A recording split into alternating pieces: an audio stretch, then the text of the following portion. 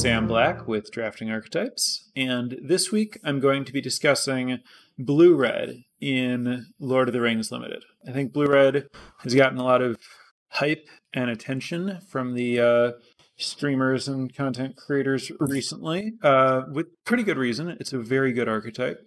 It is the second most drafted archetype behind Red-Black, and it has the fourth best win rate. Kind of, but it's all pretty close in the things that are close to and behind Black-Red. And it has the second best win rate among top players, which might explain some of why it's so popular among content creators. And I'll get into a little bit about why I think that is. Realized I've gotten a little bit ahead of myself, so I should stop now to remind listeners that the notes are available to follow along at patreon.com/draftingarchetypes for patrons of the appropriate level. So getting back to it, strategically, I think Blue-Red is flexible in a similar way to how Black-Red is flexible. It can be strong at any or all stages of the game. It has like good cheap cards. Those could be aggressive and or controlling, good card advantage, good late game spells and late game trumps. So it kind of just can do it all, and the decks can be drafted pretty flexibly.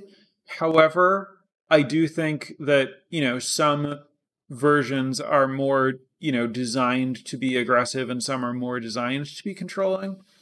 But I typically think of Blue-Red as a control deck, but one that can quickly turn the corner and end the game with bursts of damage, even in the controlling builds. So it cares about the opponent's life total a lot more than other control decks in general or in this format in particular. Even when you're very controlling, you do want to be watching that, and you want to be getting chip damage in where you can, because most builds of this deck have the ability to kind of kill out of nowhere with some combination of Gandalf's Sanction, which is the uncommon blue-red 3-mana spell that does damage equal to the number of instants and sorceries in your graveyard to target creature, but it has trample, so excess damage is dealt to the player. And then Dreadful as the Storm can represent 4 or 5 or 8 kind of surprise damage. Dreadful as the Storm is the 3-mana instant that makes a creature a 5/5 and tempts. And then you also have Improvised Club, the 2-mana, 1 in a red, sacrifice a creature artifact to deal 4 damage. So those cards and a few others make it easy for Blue-Red to get a kind of good burst of damage to end the game. While, as I said, I usually think of Blue-Red as a control deck and mostly drafted that way, it can be drafted strictly as a tempo deck instead. These two approaches have a lot in common, but they'll play somewhat differently. When I say they have a lot in common, what I mean is, for the most part, the list of cards that are good in blue and red is fairly static, but the list of how highly precisely you prioritize them can change considerably depending on which game plans and synergies you're leaning into. I like to keep my number of creatures as low as possible, generically through most drafts when I'm blue-red, but there's no real need to be strict about it. You'll have cards that are better the more non-creatures you have most of the time, but they scale pretty linearly, so, one extra creature, one creature more or less doesn't change their value all that much.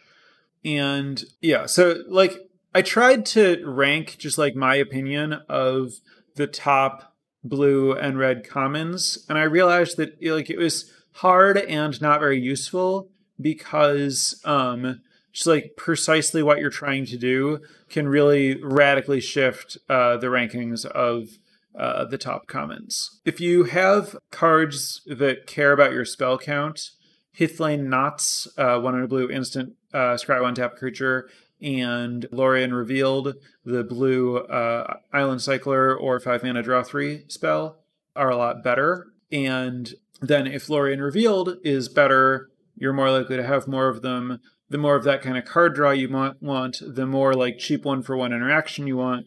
So the more you want cards like whatever Smite, 1 in a red, deal 3, exile the thing that it kills, and Glorious Gale, and Isolation of Orthanc, the 4-mana instant that puts a creature second from the top.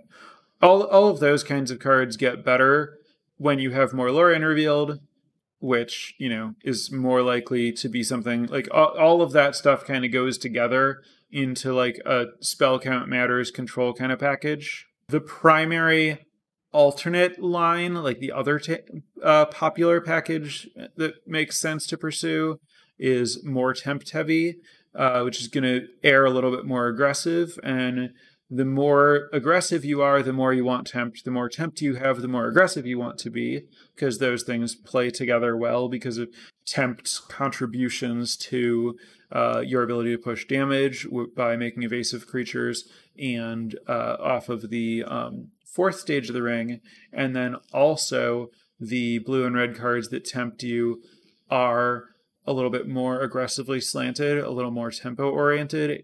When you think about things like a 1/1 menace or a bounce spell or like the horses at uncommon, these are all cards that are a little more tempo focused. And also, once you start playing those Rohirrim cards, the red creatures that tempt you, you're starting to prioritize cards that are not spells. So your spell synergy stuff is getting a little bit weaker to pursue this like more aggressive tempt plan.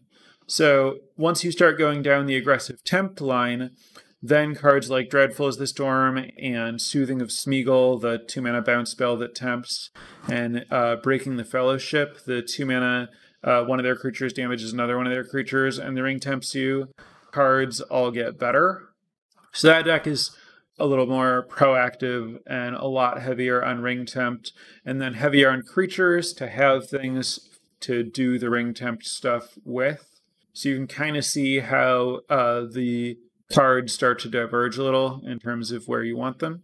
All of that, I think, is what really explains the higher win rate among top players, is just the fact that like what you're looking for is so flexible, but I think pretty subtly flexible.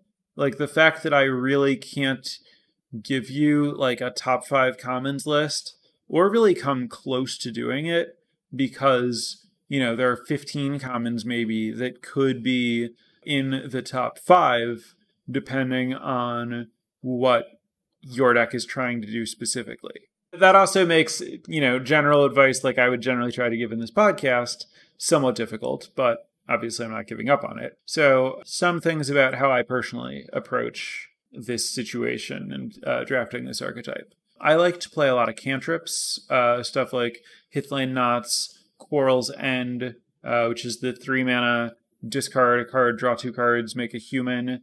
Birthday Escape, the 1-mana draw a card, ring tempts you. And even Lembas, the artifact food that scries 1 and draws a card and shuffles into your deck when it leaves the battlefield, or goes to the graveyard from the battlefield. Because I play all that stuff, I draw a lot of extra cards.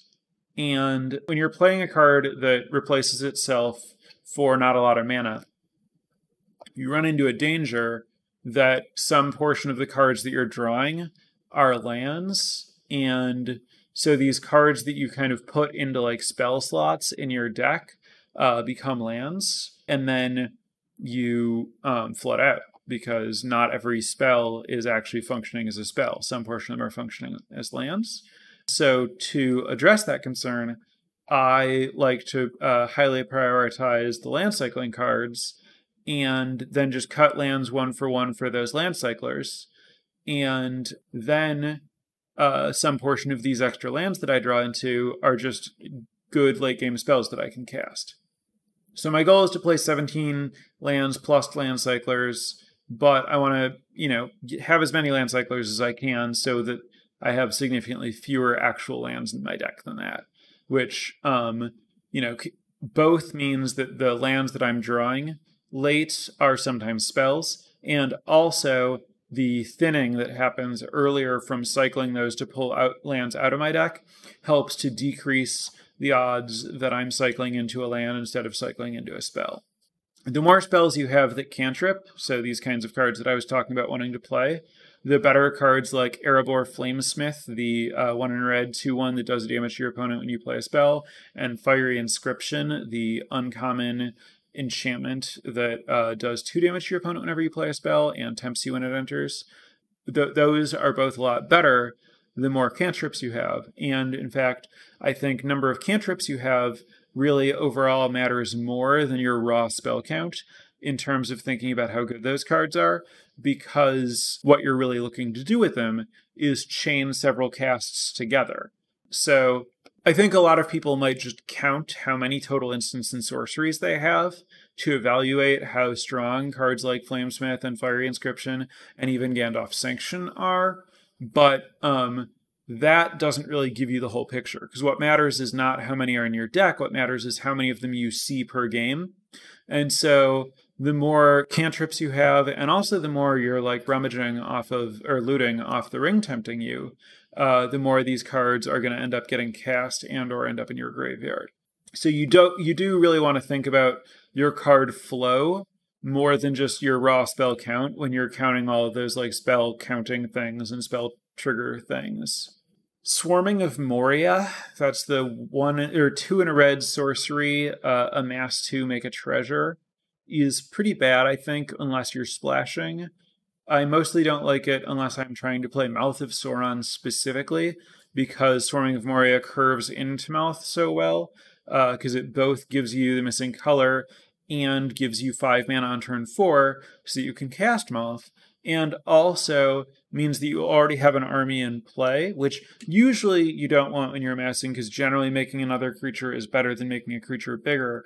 But the haste functionality, where that army that was already in play that was a 2/2 now gets bigger and can attack immediately, lets you just put a lot of pressure on your opponent. When on turn 4, you're making a 3/4 and also growing the creature that you played the previous turn. So that can give you some really like good explosive draws. You could also play Swarming of Moria if you have some other splash. The other best one I could think of is just actual Sauron, the Mythic. But for the most part, I would prefer to fuel this in other ways. Improvised Club, again, the 4 mana or 2 mana 4 damage instant that asks you to sacrifice a creature artifact to cast it, is pretty good if you are making some number of tokens, which happens fairly often with your reasonably common amass 1 spells in blue, and your humans from Rally the Hornburg. That's the instant that makes 2 1/1 humans and gives your humans haste, and Quarrel's End. So if you have a bunch of that stuff, it's not hard to have a 1/1 that you can sacrifice to the club, making the club pretty reasonable. If I think that I'm going to be playing 1 or more clubs, then I want to start prioritizing Lembas and Wizard's Rockets. Wizard's Rockets is the 1 mana artifact that enters tapped and draws a card when it dies, and you can pay X and sacrifice it to filter mana into other colors. Both Lembas and Wizard's Rockets can be sacrificed to Improvised Club to make the drawback of the club relatively painless. I only liked the tempt creatures, the Rohirrim Lancer and Relentless Rohirrim, if I have a lot of tempt. Otherwise, I try to avoid them. And I typically don't look to play other creatures like Battle-Scarred Goblin, the 2 mana 2/2 that does damage to any creature that blocks it, or Haradrim Spearmaster, the 2/3 reach that pumps something, or War Beast of Gorgoroth, the 5 mana 5/4 that makes you amass 2 whenever a creature with power 4 or greater dies.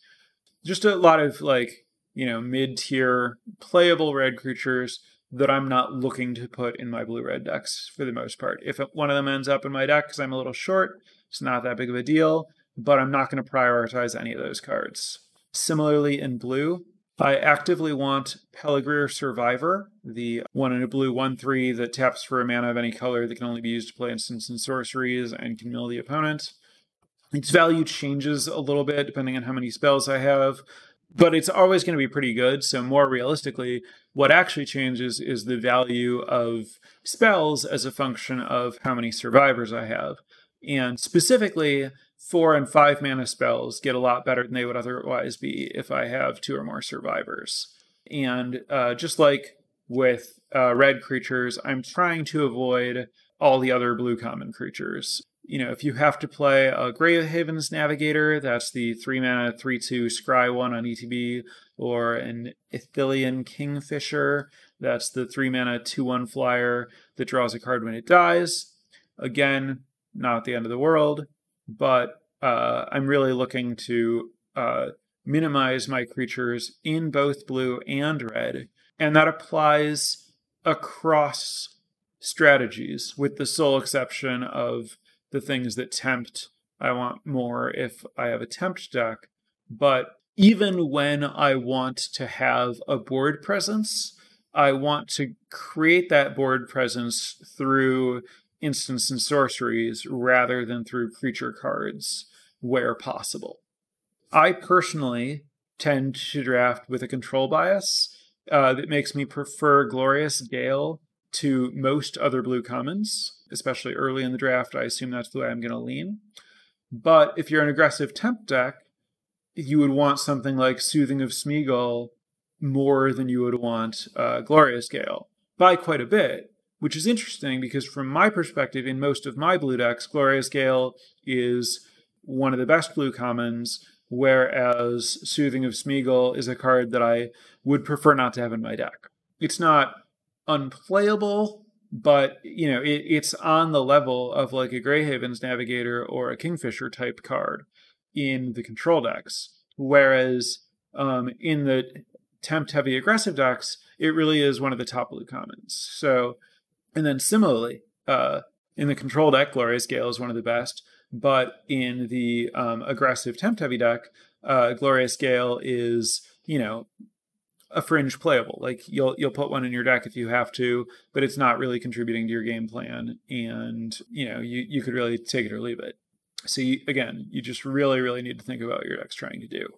Gandalf's Sanction is a card that I like a lot. It's very good in the spell-heavy control decks. It offers a nice kind of inevitability that gives me a pretty safe feeling. But to be clear, it is not like the strongest blue-red gold uncommon is Bilbo, not Gandalf's Sanction. Bilbo is incredible. Bilbo is a good reason to be more of the tempt deck, but Bilbo is going to be great in any blue and red deck. There are a lot of other commons that are also generally better, even in blue and red, than Gandalf's Sanction. Blue and red both have great uncommons kind of across the board. So red, almost all of red's uncommons are fantastic, with like 2-ish exceptions. But blue also has some really, really good uncommons. So like, regardless of whether you can table Gandalf's Sanction, so one of the advantages to passing Gandalf's Sanction for another great uncommon is that you might table the Gandalf Sanction. But there are a lot of cards that even if you can't table the Gandalf Sanction, a lot of blue-red decks would rather have something like Eomer of the Riddlemark. That's the 5 mana 5/4 haste that makes a human when it attacks if you have the biggest guy, which you do because he has 5 power. Fearfire Foes, the X spell that does damage to all of their other things.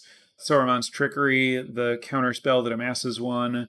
The Bath Song, that's the saga that draw 2, discard 1, draw 2, discard 1, reshuffle whatever you want from your graveyard into your library. Bilbo. Ranger's Firebrand is the sorcery that does 2 damage and tempts. And then some that are a little bit more situational, depending on what your deck is. Grishnak, Brash Instigator, and Horses of Brunion are going to be better in more aggressive decks than Gandalf's Sanction, whereas Gandalf's Sanction is going to be better than them in some of the more controlling decks. Again, there's a good amount of wiggle room with the uncommons depending on what you're trying to do, but a lot of great uncommons around. If you've, watched my stream or listened to the way that I talk about drafting blue-red, for me, most of the time, Soothing of Smeagol and Horses of Brunion have not performed very well. I think that this is more of personal failure on my part than anything about the strength of those cards. And I really want to be very clear that fixing this is not accomplished by prioritizing creatures more highly. It's all about ranking the good cards relative to each other. It's not about changing which cards are fundamentally good. And it's not just that the creatures don't contribute to the spell synergies that I'm looking for. It's that like the creatures in blue and red are mostly just fundamentally not very good cards. So you really want to make sure that you're building a cohesive deck, but that you're doing it using good cards. Where I prioritize these like reactive cards and card advantage, you could just as easily prioritize tempt cards and pressure and tempo stuff instead. I think a lot of that is just going to be a function of what kind of game you're comfortable playing. It would be nice to say there's like one of these decks is better than the other. Might be true. I don't have enough experience with like the different ways that you can approach it to know for sure. And they've all felt very powerful for me. I definitely think it comes down in part to, the most powerful cards that you end up seeing. You take a strong card early and you ask yourself which game plan it would prefer to be in. And then as you see other cards, you identify the best couple blue and red cards in the pack.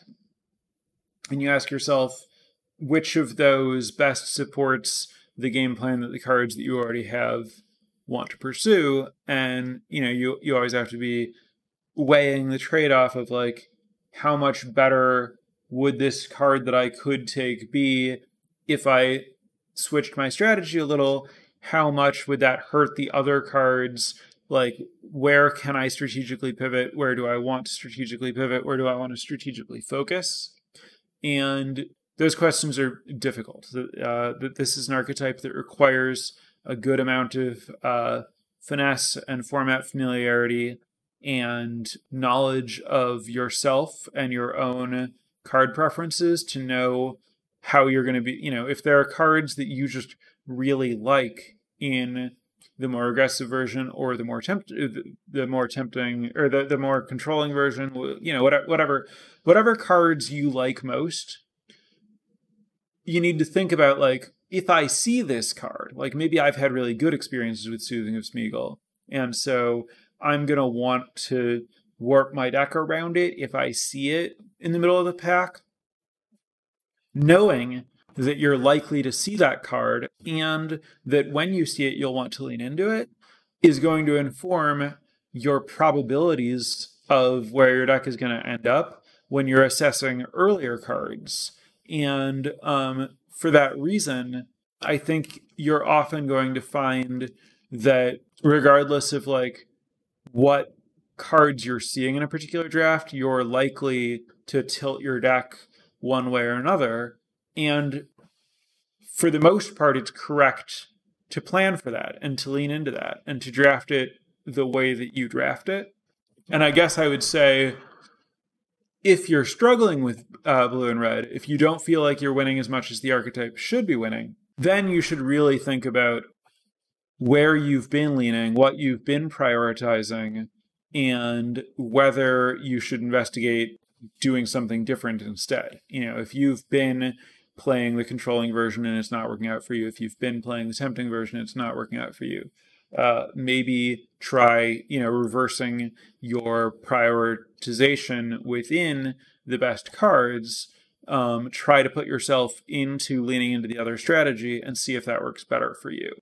But again, I think a lot of this stuff really is very personal in terms of, what kinds of games you're comfortable playing and what your kind of biases and intuitions are going to be, both in terms of how you're going to play the games and also how you're going to prioritize cards that you see in future packs. So, what is the correct pick presently depends both on your past picks, what you already have, as well as your future picks, what other preferences you have that indicate what cards you're likely to end up with. And I think a lot of discussion about, drafting and like what's the pick here and stuff really glosses over the importance of the real ability that you have to anticipate future picks as a function of your own bias. So sometimes when I see a draft that's, 6 picks in and someone's like, what's the pick here?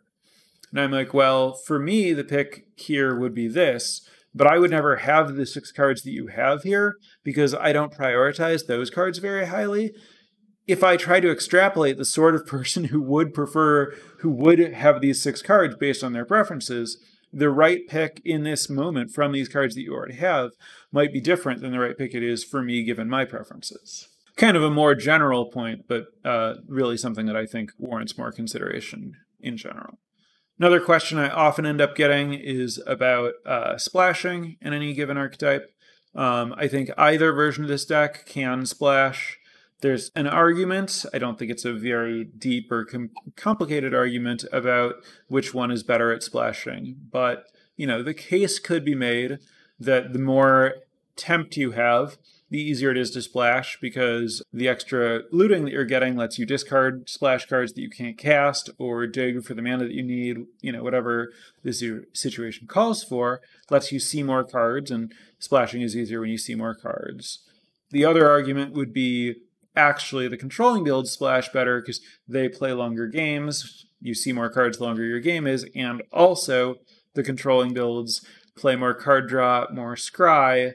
So, they might need to spend mana to get to see those extra cards, but on average, I do think they end up seeing more cards in a game than the aggressive version. So, not surprisingly, as I'm always saying, splashing is better the more controlling you are. I think splashing is better in the controlling builds, but I think that, if there are good payoffs, which do exist in the format, then, most blue-red decks can splash, which is, not to say that they all should, but it's certainly not something you want to be like writing off or trying to avoid when you're drafting blue-red.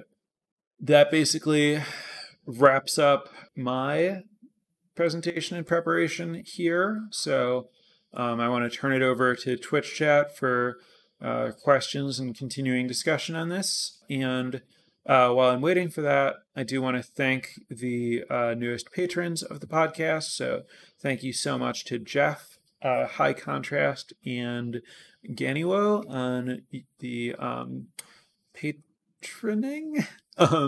Really appreciate it. If anyone else is interested in supporting the podcast, of course, check out patreon.com/draftingarchetypes. How do you feel about splashing Torment of Golem in the blue-red spells version, just off stuff like Survivor and Swarming of Moria? Yeah, so if you have several Survivors, then Torment of Golem is a fantastic splash.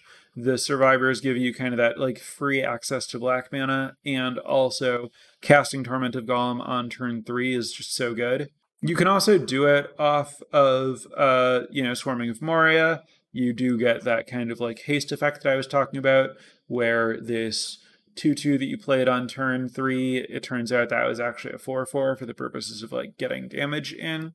I'm less excited about, playing the subpar card just to enable the Torment of Golem. But I do really like, leaning on Survivors as a way to splash and then being careful that your splash is just maybe land cycling creatures and instants and sorceries, and you're not splashing like other creatures of that color.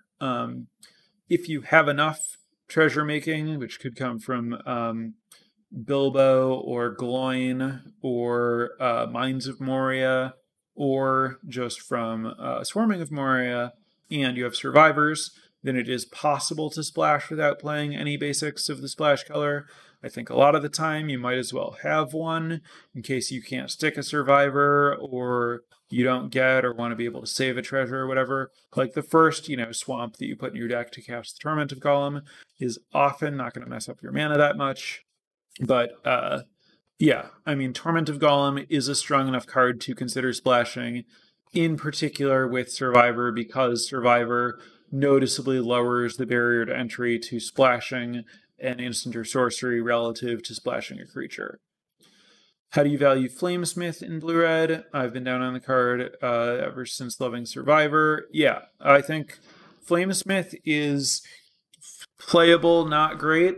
I'll often, but not always, prefer it to the like Battle-Scarred Goblin, Spearmaster, Warbeast type creatures, but not even that much and not even consistently. If your deck is like really, there are decks that really lean into the like play a bunch of cantrips and then your opponent's dead style of gameplay. I think if you have Inscription of the Ring and Gandalf Sanction, those would be the cards that would really lead you down that path, where then you really want to prioritize like as many like Hithlane Knots and Birthday Escapes. Like any of those cantrips that you can get are going to be amazing in that deck. And then the Flamesmiths are reasonable support for that deck, but you still want to be like taking any cantrip spells over them in the draft. Bilbo is obviously great in any deck that can play it, but if you've taken it first, you tend to push more into the temp/tempo style, or how does having Bilbo inform a control version build? Yeah, I mean, Bilbo gives you such a great jump on the ring that it makes it really easy to get to like stage 4, which makes like leaning into the like really aggressive ring stuff a lot better. So I do think that an early Bilbo should pretty strongly motivate you to, be like more highly valuing Soothing of Smeagol's and stuff like that. So I think, there's kind of a like fork right between Bilbo and Gandalf Sanction as like two very strong blue-red cards that are really going to like put you in blue-red, and they're going to pull you in different directions. Obviously, sometimes you're going to have both because blue red's open, and so you end up like getting both of them. But I think they're both cards that are pretty reasonable to take early, and leaning into spells when you take Sanction early or leaning into Tempt when you take Bilbo early makes a lot of sense to me. Also, thinking about it, I said that I typically lean into the like spells matter stuff. I also think that I just see a lot more Gandalf Sanctions in my drafts than I see Bilbo's, which makes sense because Bilbo's the stronger card. But Sanction is good enough that I'm willing to like jump into blue-red for it. So I end up getting moved into blue-red by Sanction more often than I get moved into blue-red by Bilbo, just because Sanction goes later, and either one of them would do that for me. If Sanction shows up early, remember Bilbo can get that early jump to Ring Temp 2 to really push the looting. So yeah, it is true that, Bilbo by itself does really want, like even though Bilbo kind of like solves temptation alone, when you first play it, it only gives you one tempt, and having a second tempt early for Bilbo to get the looting going right away is definitely really big. Which is, again, part of why an early Bilbo should put you so strongly into Tempt. So, question about whether a blue-red deck can work if it doesn't have Fiery Inscription or Survivors? Yes, of course. There's no single card that blue-red needs. While there are a lot of commons that I want to avoid, the number of cards that I'm looking to play is pretty deep, and I don't think there's like a single card that any blue-red strategy depends on. Yes, it can still work regardless of particular cards you don't have. It's just a matter of figuring out a plan and figuring out how, whatever cards you have are going to support that plan. There's a question about whether I can talk more about my experience with horses, which is incredibly limited. I know that the card is good, but my preferences are so strongly for the controlling version that I haven't really been prioritizing or playing it. And I think when I did force myself to try playing it, it was mostly pretty bad, and I mostly ended up like discarding it to like ring tempt, rummaging or looting or other things, which is similar to the experience that I've personally had with Soothing of Smeagol. I really like I am absolutely sure that those cards are good in decks that I don't draft, but the decks that I do draft really are very unlikely to want them. Further suggested that it seems like a great fit for the control version, so why do I think it's not working well in my decks? I guess I disagree with the implication that it's a good fit for the controlling version. It can reset a board to give you time if you're under a lot of pressure, and it can answer a large amass army, which can theoretically be a problem for you. However, it does, kind of take a whole turn to do that, and I haven't really found myself in a place where, like, spending my turn bouncing two things meaningfully affects my ability to catch up.